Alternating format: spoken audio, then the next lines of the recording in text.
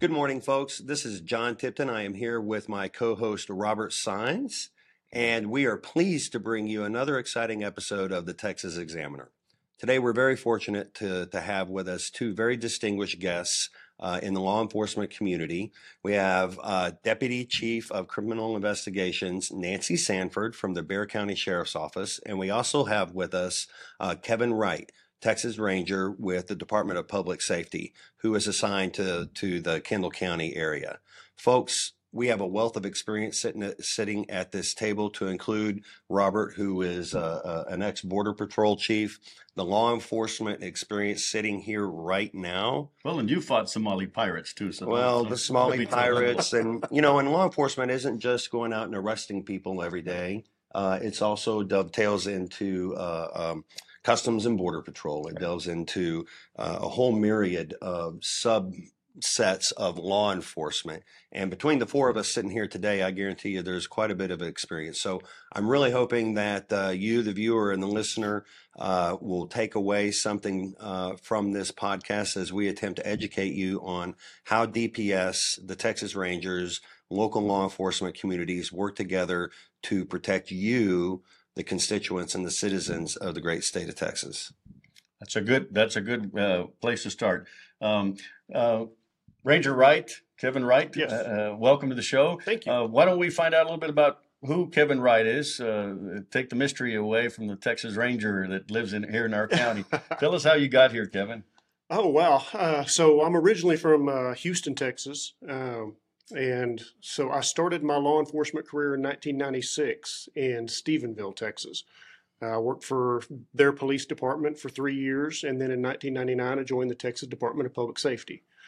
I spent about 5 years in highway patrol, about 5 years as a DPS narcotics sergeant, and in 2010 I made Texas Ranger. Went out to El Paso for about 3.5 years, and then I came here to the Texas Hill Country in 2013. We've lived in Boerne the whole time since we've been, since 2013. My wife is, she's awesome, a smart woman. She works for Wells Fargo in San Antonio. I have 2 daughters. They go to Boerne Middle School North and Boerne High. And we're members of the Curry Creek Church. And we just love being part of the fabric of Boerne, Texas. Thank you, Ranger Wright. Nancy Sanford, Bexar County. Yes, sir. Now, you've had an interesting career. You haven't just lived in Bexar County or the surrounding area here. You've been all over the world. Why don't you tell us a little bit about how you got started in law enforcement? Yes, absolutely. I actually started my law enforcement career in 1983. I was in the Boston Drug Enforcement Administration office. Came on right out of college, actually. I was going to go to law school to become an FBI agent. That was my goal, and decided, you know what, DEA's hiring. It was back in the time where there were a lot of cocaine wars going on and lots of drugs and not enough agents. And actually, my college track coach asked me about, what do you think about DEA? And I said, well, that's completely different, but definitely interested. So I interviewed out of Indiana. I was at Purdue University and didn't hear anything, headed to Boston to start law school. And next thing I hear, that I was accepted to the academy in Glencoe, Georgia, and decided, okay, I'm ready. Don't have to go to law school now. And went through the training down there in Glencoe. And back then, of course, that was many moons ago, they like to transfer you from one end of the country to the other. Mm-hmm. I was single, ready to go at the time. And so they said, guess what? You're going to San Antonio, Texas. Well, that's not a bad duty post. There's worse places that you could be as a DEA agent. Well, I have to admit, I didn't know much about San Antonio at the time. Yeah, basically, urban cowboy was what I knew. Right. It looked intriguing at the time. But no, I was ready to take on the challenge and moved here and definitely started enjoying the job right away. Met my husband here, who was with the U.S. Attorney's Office. and started a family. Nice. And was very fortunate not to have to move. One of the policies with the Drug Enforcement Administration is that after so many years, you transfer. They like you to move around the country, and you sign that mobility agreement, Sure. which I knew would come about. But,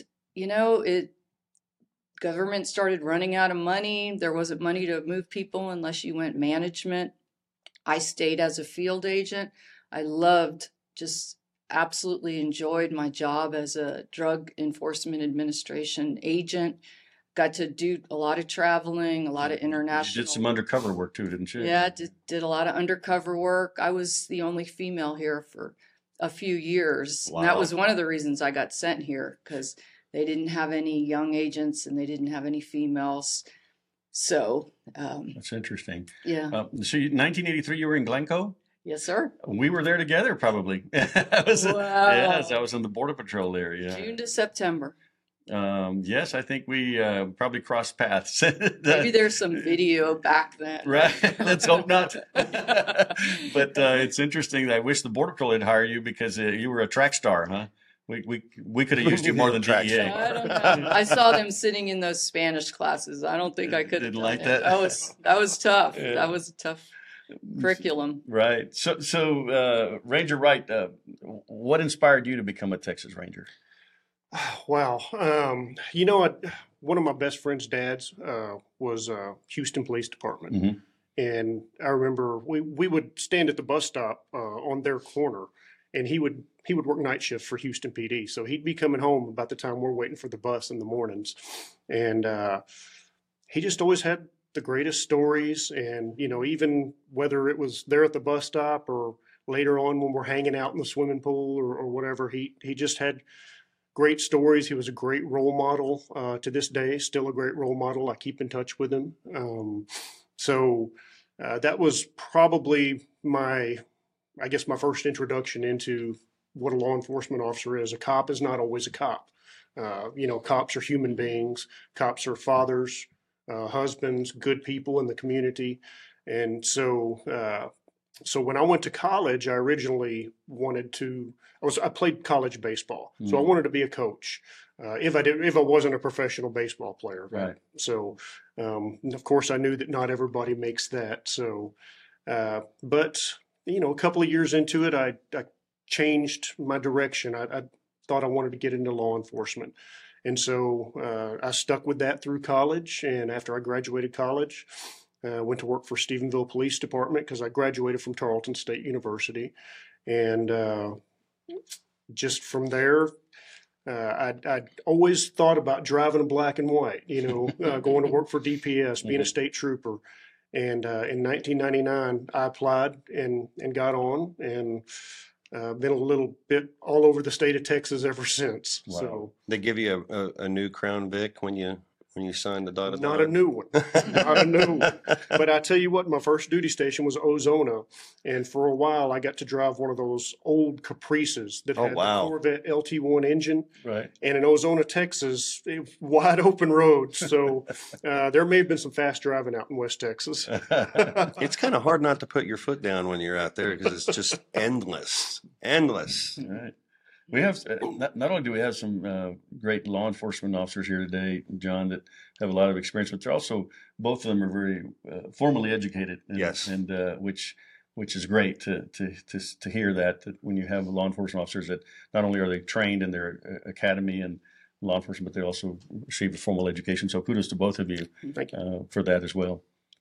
Yeah, and having grown up in roughly the same time frame as y'all, it's not easy to have, number one, have that mindset and that plan of where you're wanting to head, and then life throws you curveballs. But just going to college, in the 80s and in some cases maybe the early 90s wasn't an easy task. I mean, everybody thinks back then everybody was like Animal House out partying and stuff, but to stay focused Right. and achieve your goals, that's a huge testament to who y'all are as individuals as well. Thank you. Ranger Wright, I got to ask you this. What are some misconceptions or debunk some of the myths of being a Texas Ranger? We don't all know Chuck Norris. You don't know Chuck we Norris? don't know Okay. Chuck Norris. Okay. I'm sure some of the guys up in the Dallas area have Sure. met him because I think he lives up there. Sure. But I mean, that's always neat when people talk about Walker, Texas Ranger, Right. and do you know Chuck Norris? It's always funny. That guy has done more for the Texas Rangers in the modern age than I think anybody. He really put I'm not going to say a spin, but it gave us a good reputation light. with the entire country. Right. And I think he kind of refamiliarized the entire country with what a Texas Ranger is. And now, of course, we don't go around doing roundhouse kicks all the time, but when necessary. Only when the cameras are there. Right.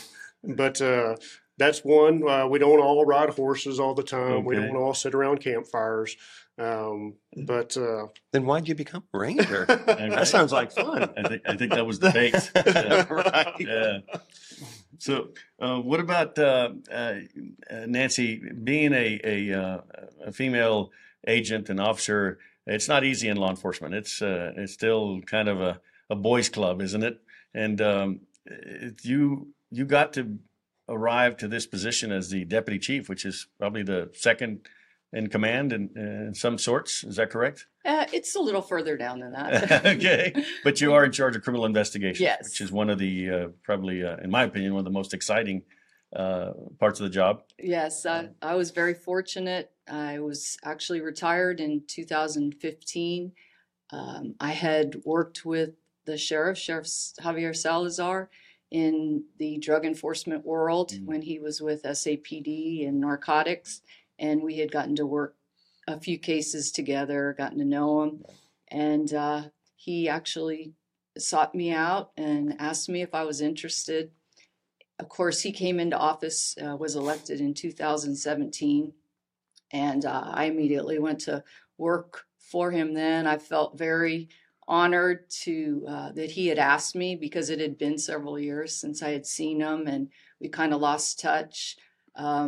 At the time, I didn't have my peace officer's license because as a federal agent in Texas, you're not a peace officer, but that was fine. I was able to get that within the first year. Right. And started out as the deputy chief over criminal investigations, and I'm still in that position now.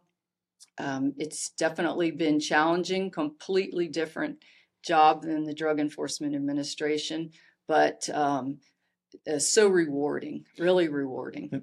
And can you share with us probably one or two investigations that have stood out in your career that you could discuss? On the state side? Yeah, as the deputy chief for Bexar County. Chief. Gosh, right now, being over criminal investigations, so I handle all crimes against persons, crimes against property. The sheriff also initiated the organized crime division, and so that entails the covert side, the intelligence side, the uniform gang, street crimes, interdiction side, and there's a lot of different cases, but what's so special and so wonderful about this is that we end up coming together and working together on murder cases. When we have homicides, there's always there could be somebody, of course, that's not arrested right away, and based on us being able to call our tag organized crime division and say, hey, here's the leads. Can you go out and try and find this person, set up on their, addresses, any kind of leads we have. And so then the homicide investigators can do their job. And I say that to say that on a lot of these bigger cases, let's say the Andrean McDonald case, that was a huge case back in 2019. Tell us about that a little bit. So it started out as a welfare check on a missing person. Miss McDonald had not been seen. It was only a day, actually less than a day, but she was one of these very consistent people, routine, showed up to work out, showed up for work, and nobody had heard from her. And so her friends went over to check on her in the county. She lived in the county, and that's why we got called. And she could not be located at first.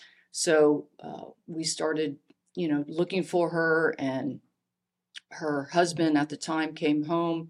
We immediately started interviewing and talking to him. Things were not adding up, and the investigation continued. She was missing for several months, and in the meantime, we were able to arrest him on a tampering with evidence case charge. And in April, she went missing in February of 2019, and in June was when we found her remains out in Comal County, in Bexar County, right there on the line, right there at the Cibolo. And so then the whole homicide investigation, it never stopped, but it intensified at that point. And a few years went by. Prosecutors, of course, were looking at it. We were able to charge him with murder. And finally, it was January of 2023, we went to trial, and he was convicted in February. Is this the offender that was an officer in the Army out of Fort Yes, Sam? Okay, I remember now. It's coming back full. Yes, full circle. Lackland. Lackland. Okay, but he was an Army guy though. He was in intelligence. Okay, so he was on the Hill, and that was interesting. I remember thinking to myself, with a military background and just thinking about how that works. And I was an MP in the Army, and so I'm thinking, going through my head, the procedures and all the paperwork and talking back and forth between CID at Lackland, or actually probably Air Force AFSOI there, to coordinate the efforts and make sure that, because it's sticky on the military side. I know there's so many legal things that you've got to jump through. And so tell us a little bit about that. Was that intense? Were you detailed and involved in that level of the investigation? Yes, we all were. We are at a point with the sheriff's office where a lot of times we take on other duties, wear a lot of different hats because of our manpower issues. And we did get involved with the military. There was a chance that he could have placed the body on Camp Bullis. Oh, goodness. And so we spent weekends, weeks, days, weeks, searching for her body. And we did do a lot of coordination with Camp Bullis and some other of the places, parks. We set up our mobile command post. We actually asked the public for help. We had hundreds of volunteers. We set up search teams. It was quite an event. It went over, like I said, it went over several months, and we never stopped searching for her. We continued. We had a lot of help from local search parties and teams. Excuse me. And a lot of community involvement, but the military did get involved, and they were very helpful to us. I back in 2018, I ran a portion of Camp Bullis. We had the Small Arms Instructor Training Academy. In fact, we've had it during the time. That was back when the government, we had all kinds of money for the global war on terror.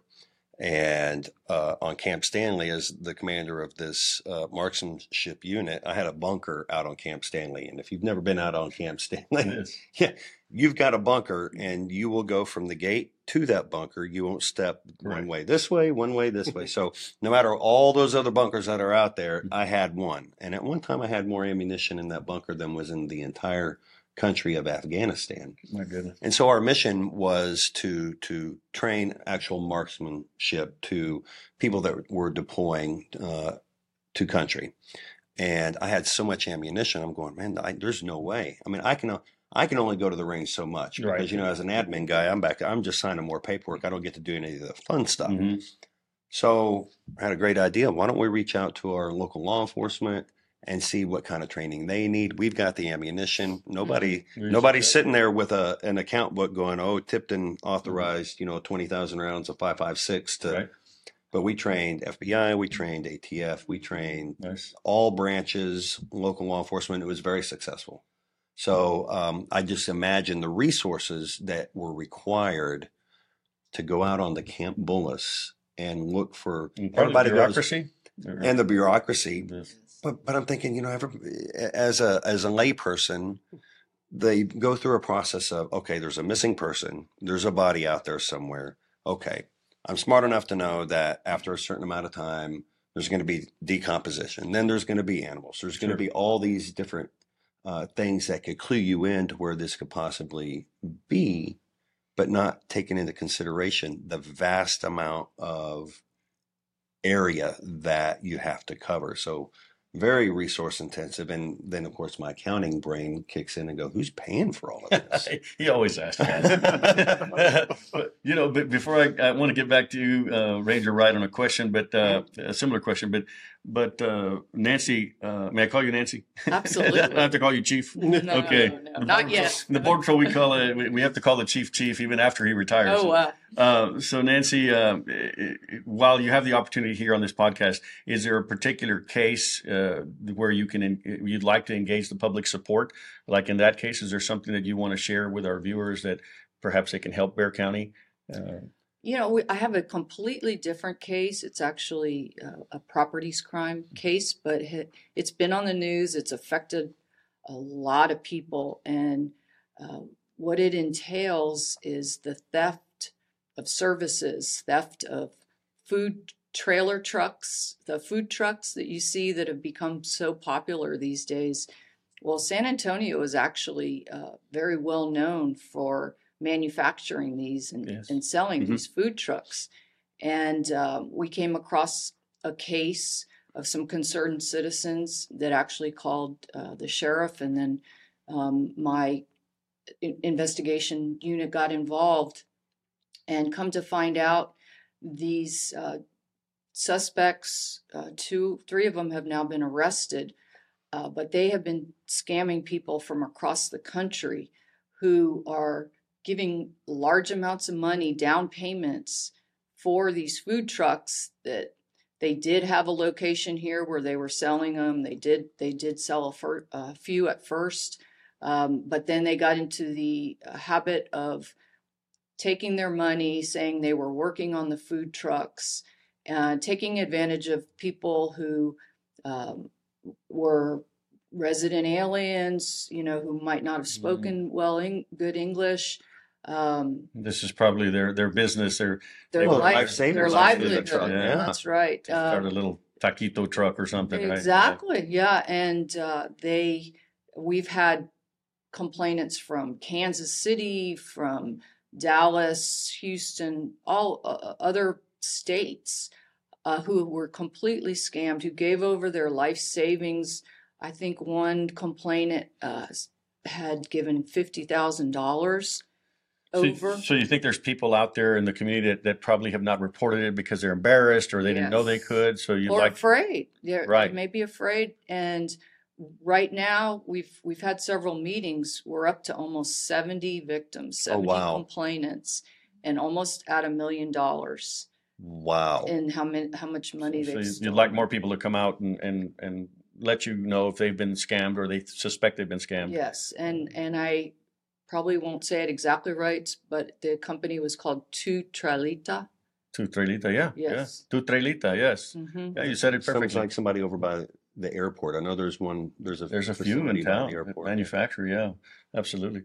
Well, thank you for that, and hopefully our viewers will share that with your friends, family, or if you think you've been a victim, contact the Bexar County Sheriff's Department. And in the event that you forget, how to or you're just heat of the moment, you can always shoot us an email to info@thetexasexaminer.com, and we'll make sure to forward that information on to the people that need to see it. Thank you, John. Ranger Wright, is there a case, particular investigation or case that sticks out in your career that you're most proud of? Well, there's a few of them that I'm proud of throughout the years. We had out in El Paso, I remember we had a couple of teenagers that were kidnapped. These are separate cases, by the way. A couple of teenagers that were kidnapped one from the Graham, Texas area, one from the Fort Worth area. And both of their kidnappers brought them down to El Paso, attempting to get into Juarez. So one of them, I was actually able to find the suspect vehicle with the juvenile that had been kidnapped prior to them getting to the border. This was about 3 o'clock in the morning. I just, with working with the victim's sister, were able to find them, take the suspect into custody, and return the girl home safely. The other, they actually got into Juarez. They actually crossed the border. So that was a challenge as far as working several days with the Mexican authorities, with the U.S. Marshal's Office, because they are the ones who really had the contacts over in Juarez. And we were able to recover the girl within a couple of days. And then a few days later, we actually got the suspect brought back over as well. So those were satisfying cases. Absolutely. for me. What was the long-term goal of the offender in that situation? I mean, was it just a ransom for money, or the one from Juarez, the one that actually got to Juarez? The victim told us when we debriefed her later on, she said that he was planning on going to South America.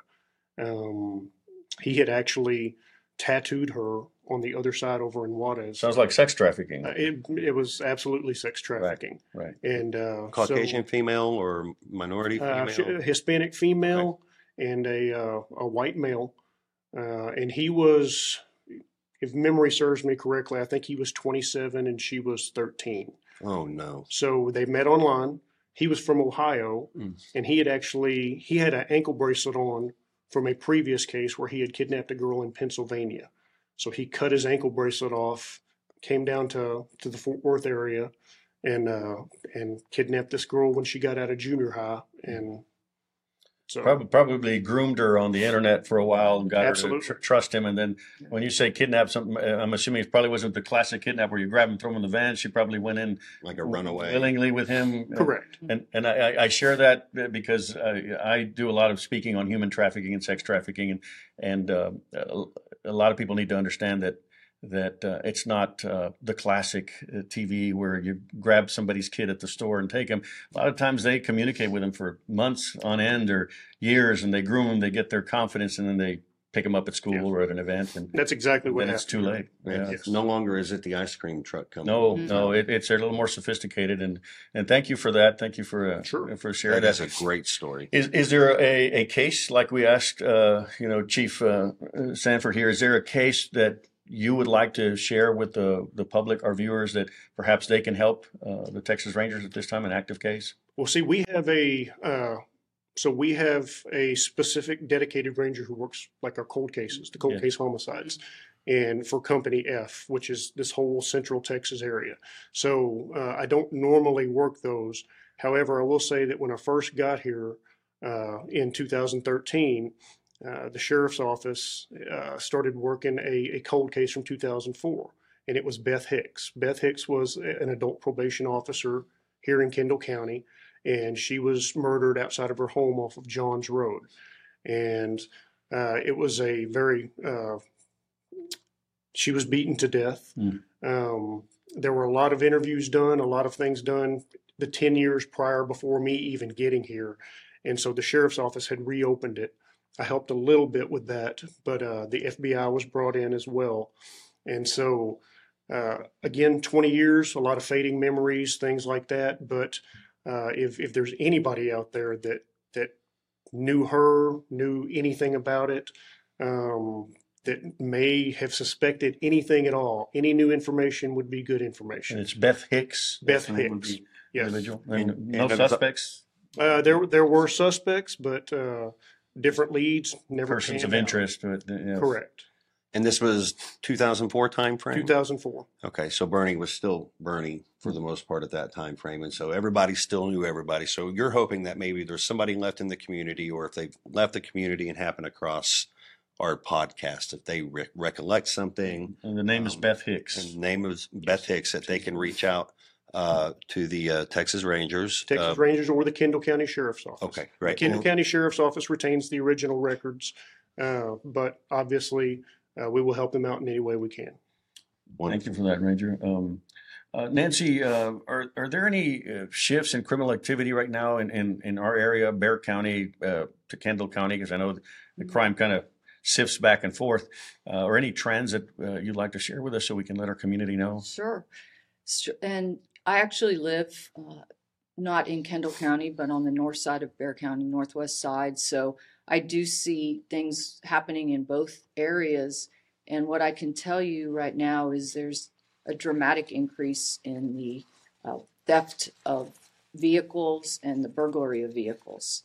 And it's like down at the rim. Seems like every time I but it's moved north. It's coming back up this way. Yeah, there's a lot of apartments now they're building, and apartments that are now inhabited on the I-10 corridor. Very easy access on and off. They can get into these cars very quickly.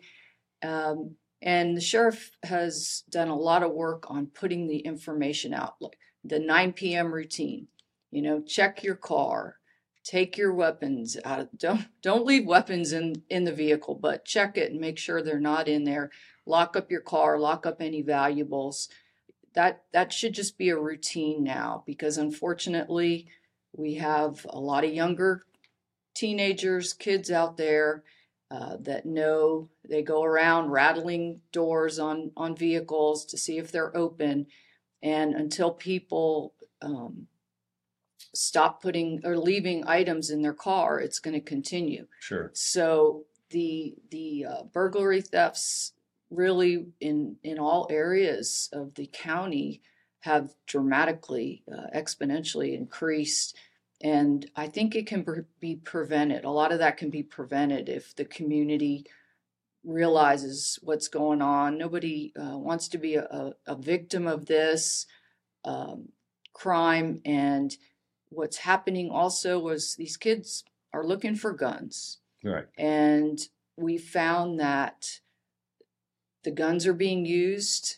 We have a lot of stolen weapons out there, and they've even been used on officers. That's unfortunately become a trend. So we have to get this under control. And the more information we can put out there, the more awareness, the more education, the better for Texas. It's interesting that is something that we're talking about, because as you remember, we just did an interview with an international arms dealer, and getting the information and firsthand information of transfers of illicit firearms and weapons, fast and furious. Right. And those weapons being used against our officers. And it's really concerning to me. I live out in Candelia, out in the middle of nowhere, on a ranch, and it's fenced. And so I get in the habit. I don't always lock my car. No, I'm guilty of also leaving my pistola in That's the good vehicle. to know. I don't live too far from you. That's right. But it's a great reminder, because here in Kendall County, the folks that have been here a while don't really, they haven't internalized that it's a real threat, and all it takes is that one time. We're still living in utopia, and I do. Yes. I leave my keys in my car when I go to Walgreens. Right. Well, yes. And I'm guilty of that. But folks, this is a great reminder. Let's help this out and stop leaving our firearms and our vehicles unlocked. Also, anything. Yeah, anything. Just it's the old basics. Just lock your car and you take your valuables with you. But it's scary that we can't do that anymore. That's what bothers me. I've got to ask the fentanyl question, because I hear. It seems like every time I hear is fentanyl's coming. How bad is it in our area, Chief? It's bad. It is. It's bad. You're not going to hear about every single seizure that happens. You're not going to hear even about defendants who are being prosecuted in federal and state court. And there is a new law now where murder can be charged for somebody who gives fentanyl to a person that overdoses and dies, or as we say now, they're poisoned and die. Yes. We have several cases. We've actually, our organized crime division, there's a narcotics component, and they have probably 6 to 8 fentanyl cases right now that they're investigating, and we're actually working very closely with DEA on these cases. I know of one case, I still have a lot of friends in law enforcement, attorneys that I speak to, and one particular case here in San Antonio that stuck with me is they arrested this person who was actually manufacturing it here. They're not always coming from China like we think. It's getting so bad that we're manufacturing it ourselves. But this particular individual was manufacturing them and had them color coded based on the strength of the fentanyl, which is unbelievable. Yeah, I mean, it can be in pill form, it can be in powder form. It's even dangerous to the officers that are going into these homes. Right. We don't always know that it's fentanyl. We have to take a lot of precautions now with handling it, especially our crime scene unit. So it's definitely the drug. Unfortunately, I think it's here to stay for a while. And as it becomes more potent, then it just becomes more dangerous. We still have heroin, cocaine in the streets. Absolutely. That Still hasn't changed. out there. And they lace that with fentanyl. Well, and that's what I was going to ask. Is that's what we hear a lot. The fear is, hey, yes, you're probably maybe you're just going out for an ounce of THC or marijuana, but then it come to find out it's laced with the fentanyl. And I'm thinking to myself, what business person is going to want to add something to their product that could potentially deplete their pool of customers? Mm-hmm. What do you think the thought is behind lacing? It's greed. It's all about the money. They have no regard for human life and no regard for anything but making money out of it. Mm-hmm. Look at the vapes. The vape, that's a whole nother subject. But these they call them cake boxes where the vape cartridges are in them. You can add fentanyl to those. Oh, and wow. We have teenagers killing each other over vape cartridges that cost $10, $15.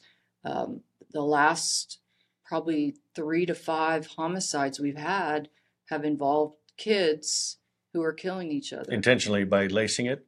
No, they're killing each other over the sale of these vape cartridges. Is it the addictive properties of the fentanyl, or is it the and I don't know that it's addictive, I'm just throwing the high? But is it the high? Are people looking for that? Therefore, they're going to go by knowing that it's laced, but not understanding the risks. I think it's a lot of times they don't even know that there's fentanyl in there, so they're going for that high, and there are some dangers involved. The people are buying Narcan off the counters to prepare. Yeah, to prepare for an overdose, or in case it happens. Because the adverse the adverse effects of it. Mm-hmm. I think what you were alluding to, John, was that why is a drug dealer lacing something without the person knowing, running the risk that his customer could die? Right. That's I still struggle with that a little bit. I understand the financial implications behind it, but if I'm a drug dealer and I want marijuana from you, you're going to sell me marijuana. I'm going to give you the best. But if I ask for you to lace it with fentanyl, then you're going to charge me more. But why would you lace it knowing that it could hurt somebody? It almost seems to me you have to have the psychology behind this is probably very, very interesting about why the offenders do this.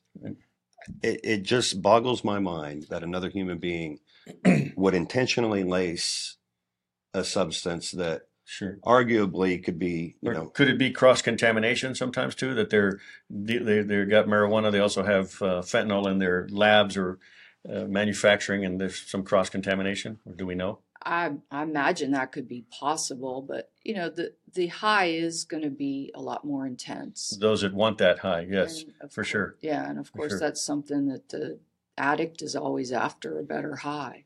Well, and I've seen in the medical business, we've seen a lot of patients that, they start with an injury and they're on hydrocodone, then oxycodone, then OxyContin, then the doctor cuts them off because of fear of misuse, and then now they're looking for something to supplement it, so they go to heroin, and it's just a slippery slope. And some of these people are good people. You know, they were teachers, law enforcement, even doctors that happened to be in a situation that became a slippery slope, and it's sad. That's still happening in our country. If there's one constant in my career, it's that I've come across so many people who've committed these crimes. They're decent people. Mm-hmm. They've just made a very bad mistake. Right. And that is a constant throughout my entire career. And you know, I'm sure you're the same way. You always try to treat people the way you want to be treated, and kind of keep that in mind. Don't lose sight of the human element. That it is good people do make mistakes. Enforcement with empathy, right? What's that? Enforcement with empathy. Yes, when you're absolutely, you got to put yourself in their shoes. Ranger, shifting a little bit, the hot topic right now is the Operation Lone Star. Mm-hmm. How has that affected the Texas Rangers, or are you guys involved in that? Go down to the border? Absolutely. And so, as far as the Rangers and DPS in general, right. DPS is sending what's known as our Special Operations Group Mm-hmm. down to the border, several locations, basically trying to apprehend the illegal aliens that don't want to be caught. Right. And so the Rangers have operators within the Special Operations Group. I personally fly drones embedded with the Special Operations Group. So we will go and fly drones and help out the SOG guys. Right. Try to find the ones that don't want to be caught, whether it's in the brush, whether it's in Eagle Pass. Mm-hmm. You know, or down in the valley, wherever. I mean, you can. So you're actually gone to the border then? You've been doing some of these assignments? Yes. That's yes. Wow. Pretty often for about the past year and a half. It's been about 1 week out of every month that I go all the way down to the border. You know, I'm a little bit jealous because I guarantee you, because I fly UASs or drones Mm-hmm. as well, and my investigative company, I don't have the cool toys that you guys do have. So I'm sitting here always trying to figure out. We've got some pretty cool. I need IR. I need. He's got a lot of toys too. the thermal cool. The thermal capability on these drones is just pretty spot on. Off the charts. I can only imagine. Yeah, when I was in the Border Patrol, we had the FLIRs and the thermals, and I'm sure they're nothing like what they are today, but they were cool to have. The zoom capability on our cameras is phenomenal as well. That's fantastic. When I first started doing it about a year and a half ago, I was blown away by the technology. It reminds me, early in my Army career, when I was an avionics mechanic, we went to Fort Huachuca as part of JTF 6. Yes. And very interesting story down there. I mean, it's past the time now, so I can give a few details. But we had an Apache helicopter, and of course, you know, they're flying over the border, and they're always looking out over the border. And we had brand new the FLIR on the Apache back then was, you know, day hot, night hot, all that gee whiz stuff, and we get to watch the tapes when they came back, right? But I was shocked. When I went out onto the flight line on Huachuca after one of our missions, Mm-hmm. and on the side of the bullet holes on the side of the Apache, and I'm like, my goodness. Yes. Yeah. I hear this is close to me because having worked on the border for so many years, and I see the DPS down there. We always work closely with DPS, but how is it actually going on today on the border, Kevin? Because we've always had great relationships, Border Patrol, DPS, but when I hear the news, it's like there's conflict. Is that accurate, or are you guys working closely with Border Patrol? I think that's from my personal, I guess my personal experience. I've never seen that. I mean, you get some flare-ups between personalities from time to time, right. But by and large, Border Patrol and DPS are working together. And I will say this, that the morale for Border Patrol it's in the dumps. For the line agents that want to get out there, they want to do their job. It is just, it's unbelievable how they feel they've been handcuffed. Mm-hmm. And that's coming straight from a lot of the line agents that I've spoken with personally. Well, it's and I believe that when I was in the Border Patrol, we had 21 chief patrol agents at different sectors from Brownsville to California, and these chiefs had a lot of authority. Washington would just provide us with resources, budgets, and personnel. But for the most part, operationally, every day the chief would make the call, and he or she would coordinate with the other chiefs in the sectors to move people around. So, but now seems like the Border Patrol is run from Washington, D.C. now, headquarters, which it's kind of like the Pentagon running a war for you in Afghanistan. You know, Right. it's not always effective when the decision makers are far from there. But it's good to hear that at least you guys are working together, because when you hear the news, it almost sounds like the tensions are, between the law enforcement, that DPS is going down there to do and they're not letting Border Patrol do the work. But that's not what you're saying. You're saying more cooperation. I would say that's probably at the higher levels. Political levels. Correct. Right. Yeah, down in the field, we're always helping them down there. They're very appreciative of us helping them. Good. We're very appreciative of any of the assets that they want to bring, whether it's a canine Yes. or whatever. Sure. So, the line agents and the guys on the ground with DPS get along fantastically. Yeah. Well, we're great sign cutters, which Absolutely. is called tracking for some people. That's one of the things I still use today that they taught me in the war. Absolutely, that skill is very useful down there, Yes. and it's also a perishable skill. Yes. That if they're not down in the field doing that, if they're not down there on the line doing that, they can lose that skill. So That's a good point. it's important to keep them down there doing that. Yeah, I'm just curious, and you may not know the answer to this, but when we're bringing law enforcement from other states, commissioned in their states, how does that work when they show up and now you're working side by side? Is there reciprocity with their peace officer license? Did the governor have to sign some documentation to make them peace officers in Texas, or are they just there in a supporting role without any law enforcement authority? By and large, I think they are in a supporting role, but I think that something within those emergency powers that the governor signed, and I'm sure, some type of agreement with the governor of those states as well. I think we've had Nebraska down. I've personally worked with Florida Highway Patrol. And those guys and girls coming over are fantastic also. They're there to do the job. They believe in what they're doing. They're here to help. And so, God bless them for coming down and helping out. Amen. Because it's needed and it's much appreciated. Well, I'm very happy to have these fine law enforcement professionals here. Thank you for making the time, Chief Sanford and Ranger Wright. Are there any parting words you'd like to share with our viewers, Ranger?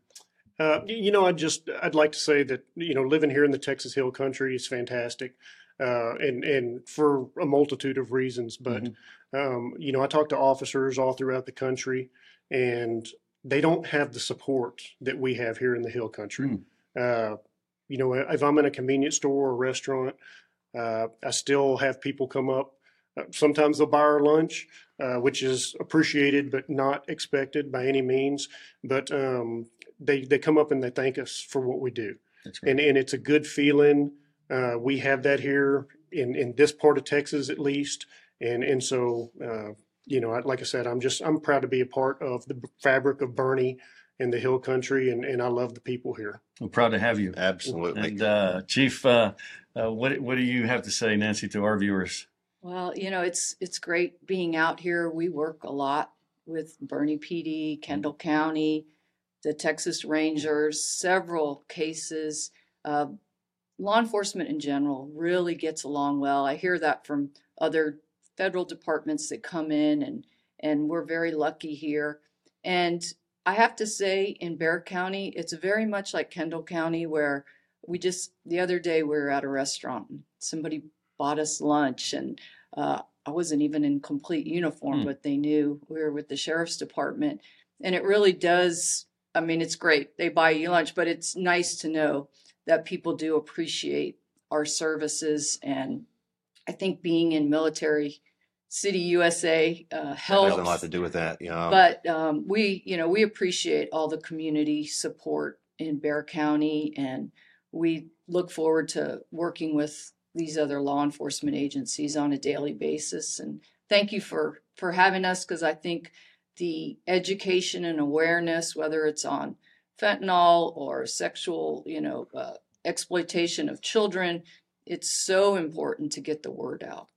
And it's just refreshing to hear that. And to reaffirm, I mean, Kendall County, the Texas Hill Country, the greater Texas Hill Country, we are unique. You know, you have Texas, and then now we have the Hill Country. And I think people that are looking to move to the area, that's kind of abstract. They're not really thinking about that. They're more thinking about, you know, value of their property and how much money can they make if they buy a house and then Right. sell it in a year. But the real value to where we live, and both of y'all hit the nail right on the head, is our culture and our genuine love and compassion and empathy for people. And I think Kendall County's right at the top of that list. Sure. When we're going down, what are the pros? Sure, absolutely. For living here. Yeah, John, you had I didn't mean to cut No, you no, off. no, you're fine. Do you have any more questions of Well, these five people? I would like to ask Ranger Wright, and I don't think we really adequately covered this at the beginning, but your specific role, what are you charged with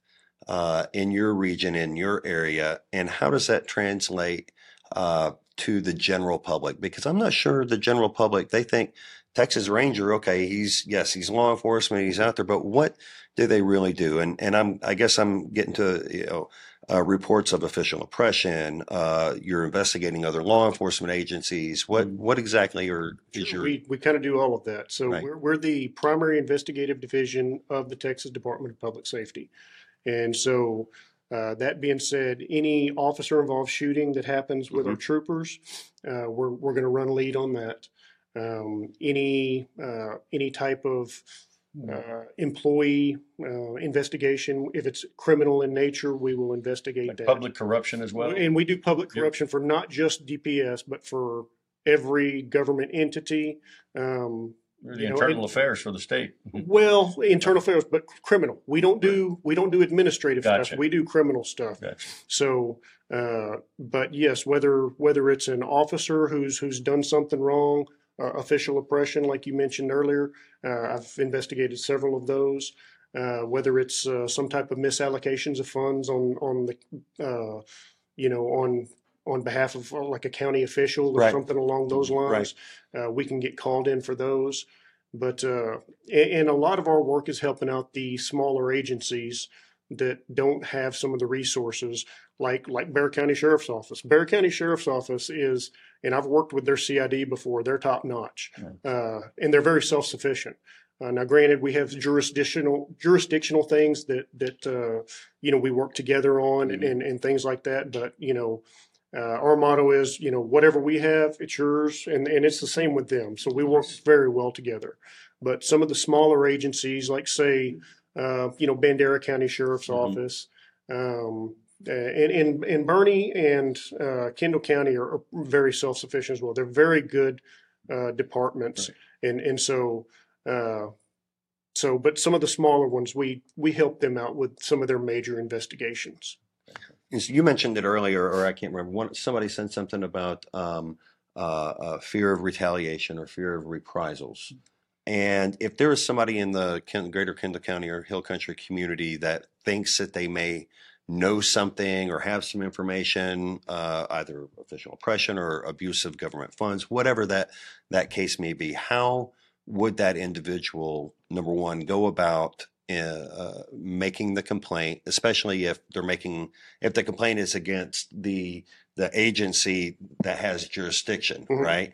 Number one, and then number two. Well, let's do number one first. Okay. I just forgot number two. So our standard protocol, we get contacted with things, with requests to look into that kind of stuff.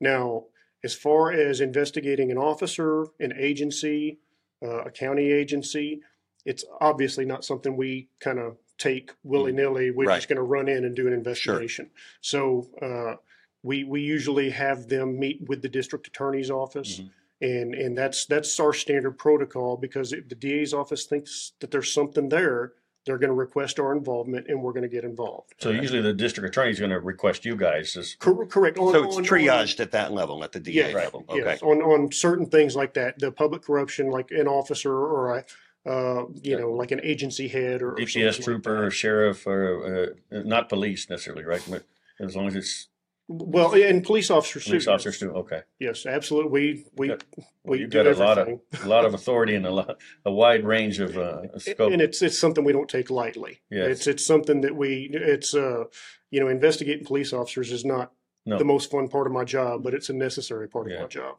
So how would a citizen, again, if they think they know something, is there an 800 number? Is there a website? How do they go to, again, do they go to their local law enforcement, or how would they initiate the triage for a case like Sure. that? I think it kind of depends on what the case is. If it's to do with a particular officer, I can tell you my two agencies here, Kendall County and Bernie PD, they take it very seriously if Right. somebody comes and complains on their officers. Okay. So that I would say my first step would be to do that, to go to department. the agency, talk to one of their supervisors as far as and put out the complaint. If it's criminal in nature, normally they're going to give us a call and say, hey, we don't want to investigate our own criminally.